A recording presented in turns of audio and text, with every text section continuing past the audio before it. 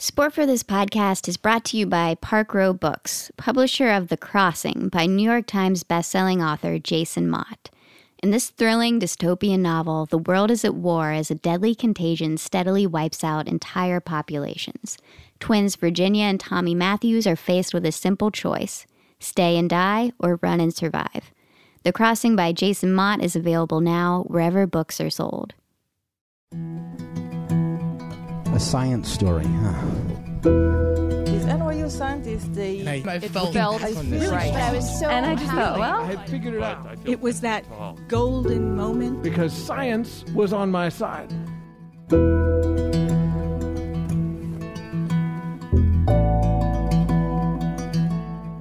Hey everybody, welcome to the Story Collider, where we bring you true personal stories about science. I am your host, Erin Barker, and this week we are presenting stories about being different. All of us probably have something about us that sets us apart. You're never going to believe this, but for me, it's my voice. When I was growing up, kids used to call me Eeyore or Daria, or sometimes just monotone, which is not really as evocative, but gets right to the point in a certain way that I respect. And now all of you have to suffer through it as well. I apologize. The talents of James Earl Jones were unavailable for this podcast. But I've also come to see it as an asset as I get older. Whenever someone recognizes me, it's because of my voice. One time I was on vacation in Maine waiting in line for a cheeseburger, and the woman in front of me turned around and said, "I think I heard you tell a story about your parents' divorce on The Moth." Which was lovely. It's never a bad time to talk with strangers about your parents' divorce. So sometimes differences are strengths. Certainly true in the case of our storytellers today. Our first story today is from Amanda Gorman. It was recorded at the Oberon Theater in Cambridge, Massachusetts in December 2017. The theme that night was Heroes and Villains.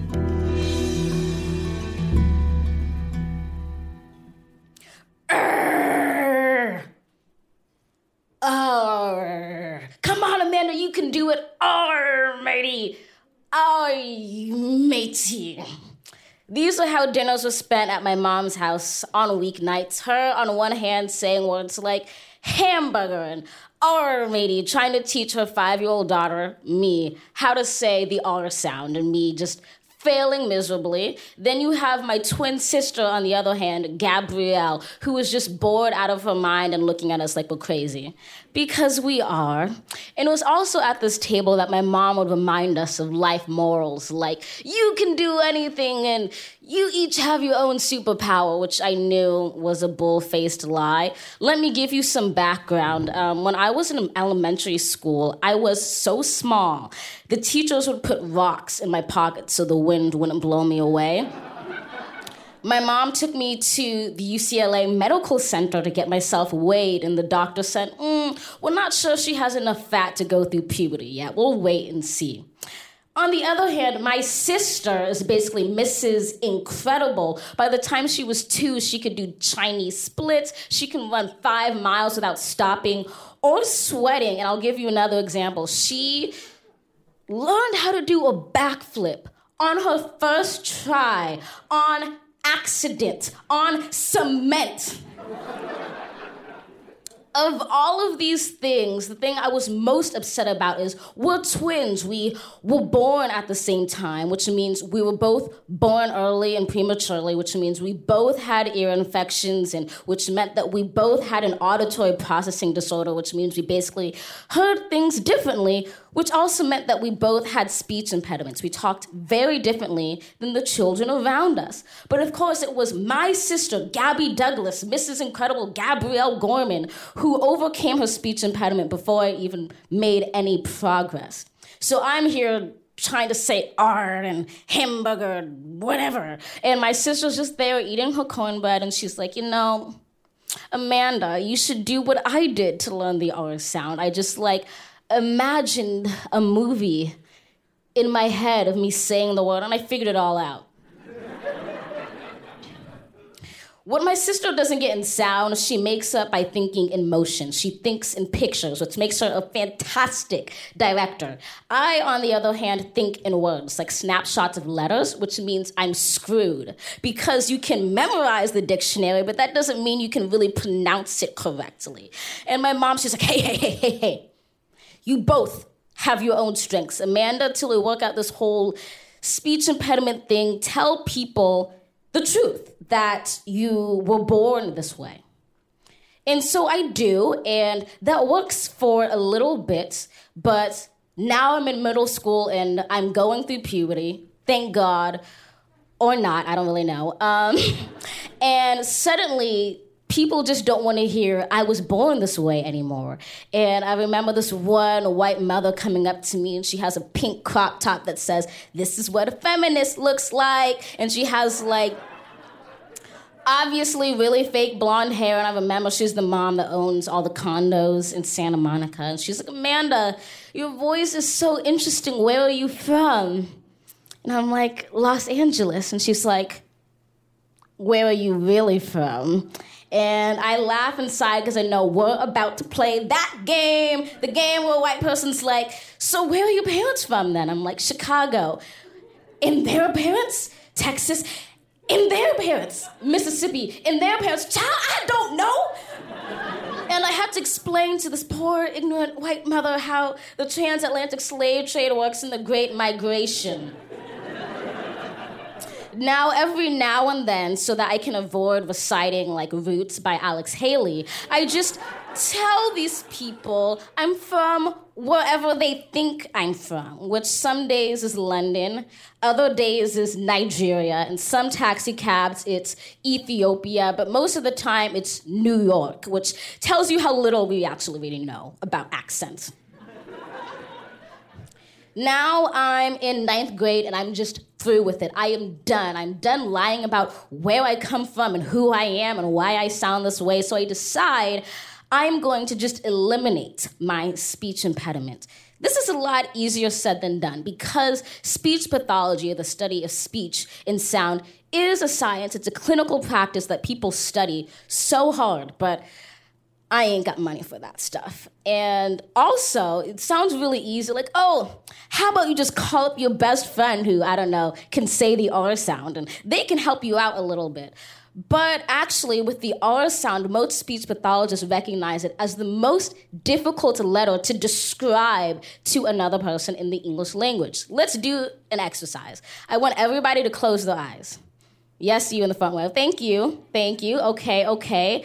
I want you to imagine saying the M sound. And imagine how you would tell someone to say that sound. Maybe you'd say, "Oh, rub your lips together like you're putting on chapstick," or like you're humming. Easy, right? Keep them closed. Thank you. Now, I want you to imagine saying the sound and how you would describe that to someone. It's a bit more complicated. Open your eyes. Awesome. So that was the same issue I had with my mom because she was just stunted. Anyways, I get to this point, I'm looking on Wikipedia, and I figure out Sidney Poitier, the first black man to win Best Actor at the Academy Awards, got rid of his Bahamian accent in 6 months just by listening to the radio and recording himself. And I was like, I'm gonna be Sidney Poitier, except the female version and cuter.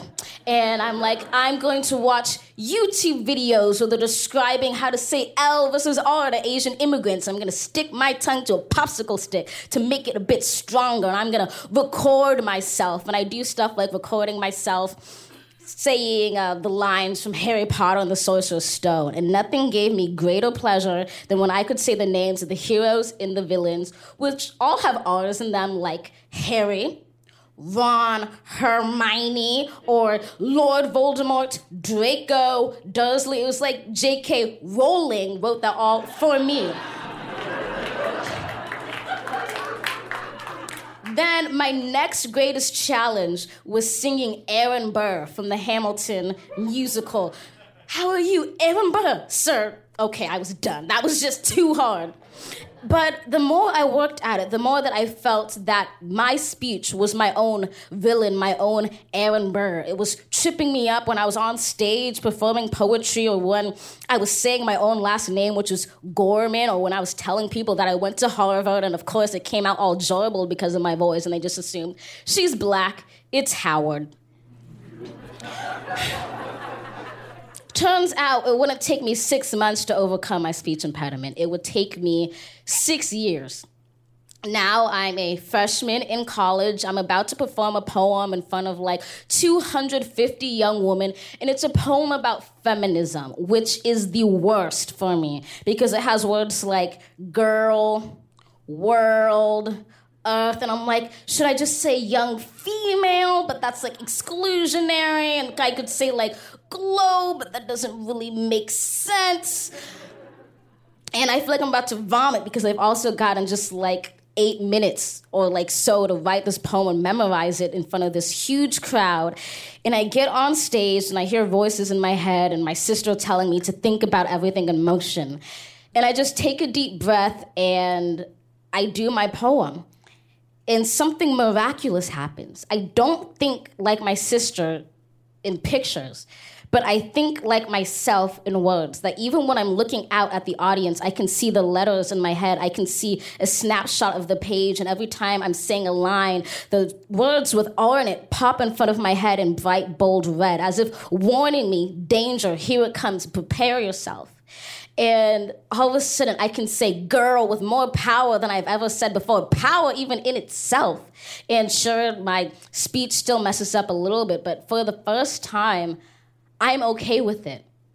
And I get off stage and immediately zooms down this like 9-year-old girl, and she has deep brown hair, and she tells me, I have that same exact speech impediment. And hearing it on stage was so powerful.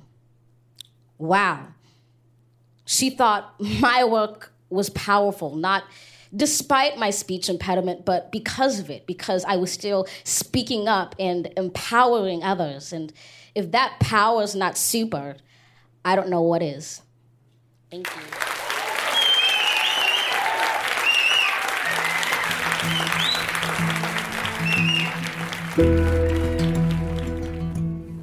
That was Amanda Gorman. Called the next great figure of poetry in the U.S., 19-year-old Harvard sophomore Amanda is the first ever Youth Poet Laureate of the United States of America and a Moth Grand Slam champion. Her first poetry book, The One for Whom Food Is Not Enough, was published in 2015, and she has been featured in the New York Times, the Boston Globe, and Teen Vogue. At 16, she founded the community project One Pen, One Page, which promotes storytelling and youth activism. Our second story today is from Eliza Schaum. This story was recorded in August 2017 in Portland, Oregon, at a show we produced in conjunction with the Ecological Society of America's annual meeting and in partnership with Springer Nature's Springer Storytellers program. Find out more at beforetheabstract.com.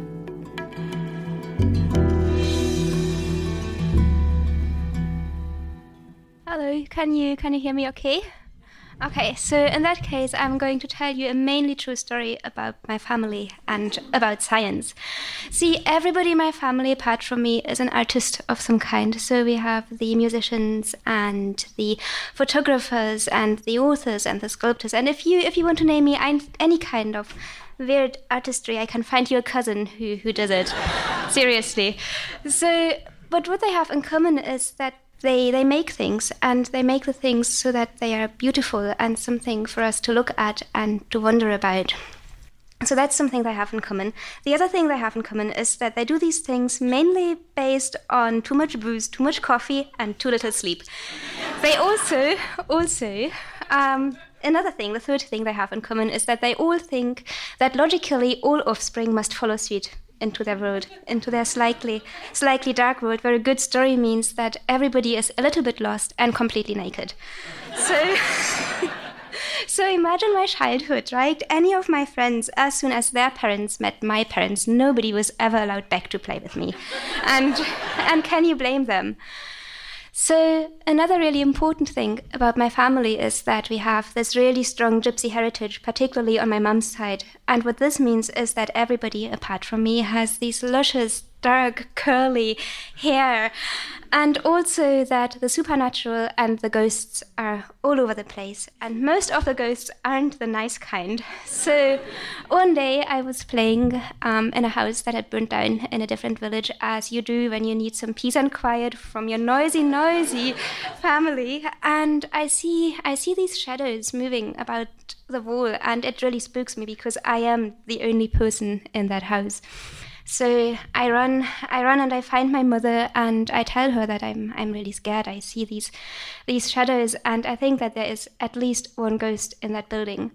So obviously what I want my mum to say is something along the lines of, "Oh, don't be silly, chicken, ghosts don't exist." Instead she looks at me and she looks me in the eye and she says, "Well, of course there are ghosts there.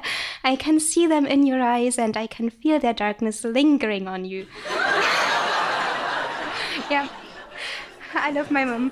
And then she goes on and she asks me if the ghosts have ever spoken to me, but disappointingly, the ghosts never spoke to me, and if they did, I could not hear them. So that part of the heritage seems to have passed me by in a Mendelian freak accident, just like this beautiful hair. And the other thing that seems to have skipped me are the artsy ambitions, because my ambitions growing up had very little to do with wanting to be an artist. Instead, in no particular order, what I wanted to do was to be an electrician or a Sputnik engineer or Kurt Cobain in a wedding dress or a gardener or maybe Indiana Jones. At this point in time, my family tended to look at me with this air of mild confusion, like they were trying to figure out how did we go so wrong with this one? But at the time, I was also playing the piano and dancing like there was no tomorrow, so they thought, so maybe she'll be fine. She'll be fine just like the rest of us. They kept hoping. Then, as a teenager, when I came out to them as queer, it didn't raise a single eyebrow. However, my continued disinterest in the beautiful arts, that did. It raised all of the eyebrows. And they thought that, yeah, the lecture is clearly just a phase. It's going to stop at some point. It did not. And then one day I sat my family down and I told them that I really, really needed to speak to them. They said, "Well, at least you can't be pregnant." At this point, my cousin, one of my cousins, the illustrator-to-be, chimes in and says, "Well, this is deeply, deeply inappropriate." And at this point, we dispense with the pleasantries, and I tell my family immediately that I am, 1, going to go to university, and 2, study a life science. There is silence at the dinner table. And my family, they just look at me, and they stare at me. And I think that maybe I have made a mistake here. But I was expecting a little bit of discontent because nobody likes to be surprised like that, right? But I think that mainly their worries are going to be about how am I going to cope juggling, university, even if it's free in continental Europe, and a job, because they certainly can't support me on their meager artist's income. I also think that maybe they're going to miss me just a tiny little bit, because I had certainly missed them each time I had been off abroad, stranded in a different country full of strange people. But nothing could have prepared me for the outcry. "University!" my family exclaimed, in almost perfect unison, and those 12 pairs of dark brown eyes, they stared at me, and I felt like I had stepped in front of a tribunal of Greek deities that were going to judge me and then sentence me to punishment to be meted out by the liver-picking beak of a well-trained eagle. So they look at me and they ask me, "Have you thought about this?" And they ask me, "Well, but the science thing that you speak about, it's going to be more like a hobby, isn't it?" And then... Seriously. And then they advised me to also study a creative subject on the side just to keep my options open. Then they talk for a little bit among themselves, and then they come to the conclusion that science could also be really, really dangerous. Something large might eat me. Something small might infect and then slowly kill me. I might turn green and start to glow in the dark. At this point, I retort that actually sounds kind of fun, because if I turn green, maybe I can start to photosynthesize. And anyways, did they know that blood and chlorophyll are pretty much the same molecule? Anyways. They did not know that. And there's another silence. And then my dad, he looks at me and he says, "Oh, sweetie, I know what it is. There's a girl involved, isn't there? This is for love." And I think that maybe love would be the only acceptable reason for such treachery. But I tell them that this is not for some kind of stupid reason like romance. I tell them that instead I want to explore and provide unbiased advice on how to make the world a better place. At this point, my grandmother, the graphic designer, she looks at me like I've lost it and she says, "Well, but beautiful arts make the world a better place." And my other grandmother, the seamstress, she pats her lovely red dress and her golden earrings and her bracelets, and I can tell from the look on her face that for once both of my grandmothers are actually agreeing on something. And my mother, of all of them, had been the most aggravated by the course of events. And she goes to her drawing board and I can hear her grieving and ululating about how her most musical one, her little dancer, not only a convicted devourer of science fiction, now also a scientist, the heavens forbid. And then she sets out to consult the stone angel that guards the Calvaire cemetery. And anybody who's not from countryside Belgium, a Calvaire is a series of caves that have like really gory depictions of martyrdom and suffering. So she goes there and then consults the angel, and she comes back and she smells faintly of frankincense and sports this weird little half smile on her face, and she says, "Well, actually it's all fine. Science and art, they are not so different from each other, and because we are a tightly knit matriarchy / benign dictatorship, the matter is kind of settled with that. Or could have been settled with that, because I am at that point a teenager. And I am the most insufferable, smug kind of teenager, and I'm not having a word of this peace offering." So and it takes years. I set off and I do science, but in spite of everything that first dance school and then university have taught me, I'm clearly not as fast on the uptake, and it takes years and years to lose the spite. So what I do is I kept in touch with my friends from dance school and from music. And sometimes we have these ill-advised late-night phone calls whilst they are icing their aching limbs, I suppose, and I am sat in the dark, alone in the lab with nothing but my bioluminescent samples for company. And then I compare trajectories. What they say is that they think that I am lucky. I am lucky because I escaped the scholarship maelstrom. I don't have to apply for scholarships every half year anymore or find a different job every couple of years. They say I'm lucky that my workplace doesn't make me feel like I'm worthless and an imposter. They say I'm lucky that at least my workplace doesn't encourage people to turn into depressed, strung-out alcoholics. I am a middle child. I like to compromise. I like to keep the peace. So I don't say anything then. But I can't help to think that all of this sounds eerily familiar. And and I think about the daily failures and the many rejections and the many disappointments. I think about the blatant sexism and the racism and the transphobia and the backstabbing and the dubious morals. And I think about how most days I do feel like I am an imposter. But I also think about how, funnily enough, most research halls kind of resemble the backstage of a theater. The latest one that I have worked in featuring, among other things, a discarded speedboat, blue and black screen foil, various skeletons, and some person in the corner close to tears from pain or exhaustion or frustration. But I also think that both science and art are at their heart creative processes that are often spurred on by a sense of wonder about the world, and by curiosity, and by persistence, and by wanting to go and look at that world and then wanting to tell others about how it's so strange and so beautiful. So my family are going to be pleased to a degree, or would be pleased if they spoke any English, to hear that there is still creativity in my life, even if these days it mainly involves convincing the funding bodies about how the slimy green things that I really like are as much worth of being funded as the fluffy things that have wings. And And also, another thing, my family never needed to have worried about how a large thing might thing might eat me because I study microbes now. I look at microscopically small forests for a living, and I look at how their reactions to climate change are going to affect the many ways in which this world could end. My lab is a very happy place.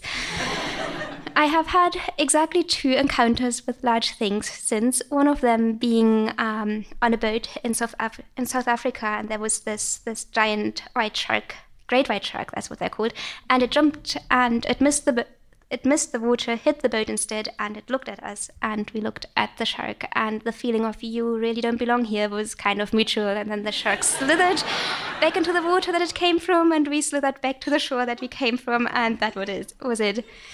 The other encounter with an organism made up from more than one cell was trying to run away from a giant bull in the beautiful Dorset countryside as I was trying to take water samples, and I was also on the phone at that point in time to my colleagues back in Cornwall trying to convince them that this field trip was going absolutely splendidly. So maybe I should learn to channel my creativity to learn how to deal with displaced but charismatic macrofauna. Thank you.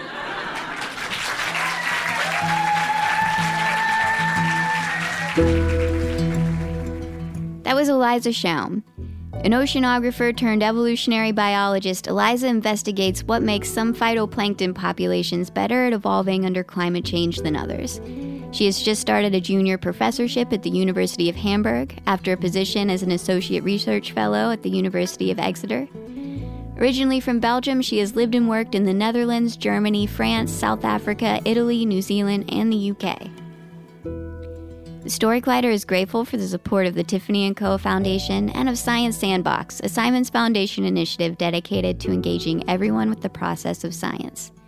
The Story Collider is directed by Liz Neely and Aaron Barker, that's me, with help from our amazing staff and volunteers. The stories featured in today's podcast were from shows produced by R.A. Daniel, Christine Gentry, Katie Wu, Shane Hanlon, and me, Aaron Barker. The podcast is produced by Zoe Saunders. The theme music is by Ghost. Special thanks to Oberon and Springer Nature for hosting these shows, and to everyone out there who hates my voice. Hey, look, if you're hearing this, you made it through the whole episode anyway. Thanks for listening.